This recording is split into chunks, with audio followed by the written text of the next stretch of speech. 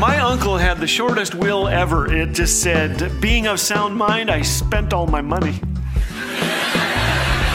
Thanks for joining us today. You're listening to Laugh Again with Phil Callaway. Have you ever wondered what people did before certain inventions, like the breath mint, or the singing fish, or GPS? I mean, you can now have two women in your car telling you where to go. Or heated seats. I love heated seats because my dear wife has something called hot flashes, and boy, can you have fun playing with the heated seat button in the summer. What about the alarm clock? Well, we aren't the first culture able to make noise at a pre-planned time.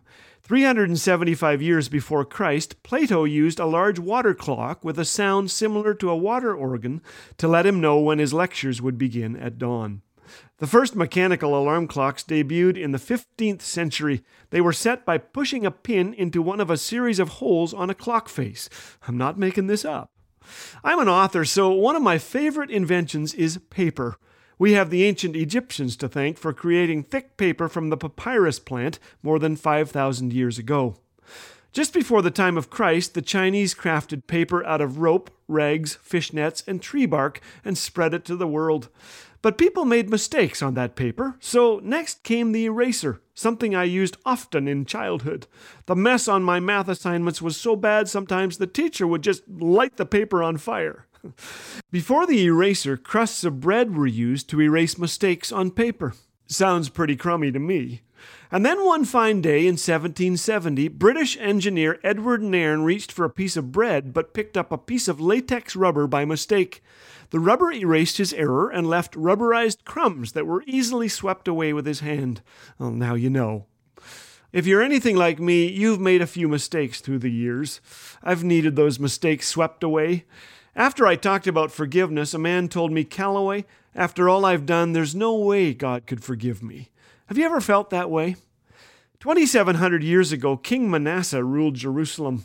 He led the people away from God, rebuilt the shrines his father Hezekiah had torn down, and built altars to sex gods and goddesses. He worshipped the moon and the sun, practiced black magic, and consulted spirits from the underworld. He even burned his own son in a sacrificial offering. God was angry. He allowed the leaders of Assyria to capture Manasseh and take him to Babylon. But 2 Chronicles 33 tells the rest of the story. At last, Manasseh came to his senses and cried out humbly to God for help. God listened, answered his plea, and returned him to Jerusalem and to his kingdom. In reading this, I am ecstatic, knowing that the worst errors of our lives can be erased and swept away.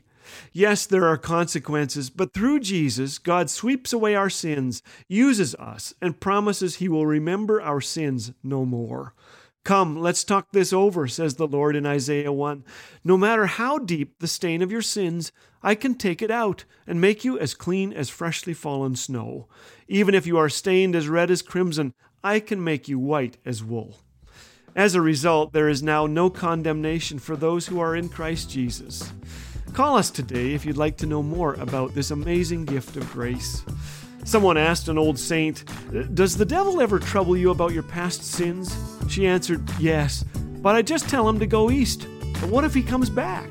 The old saint smiled, "Then I tell him to go west."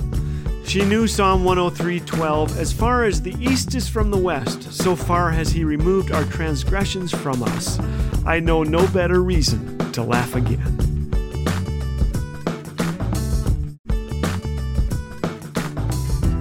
Dad jokes, encouragement, biblical truth.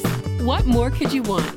If you're enjoying what you're hearing on Laugh Again, we encourage you to share with a friend.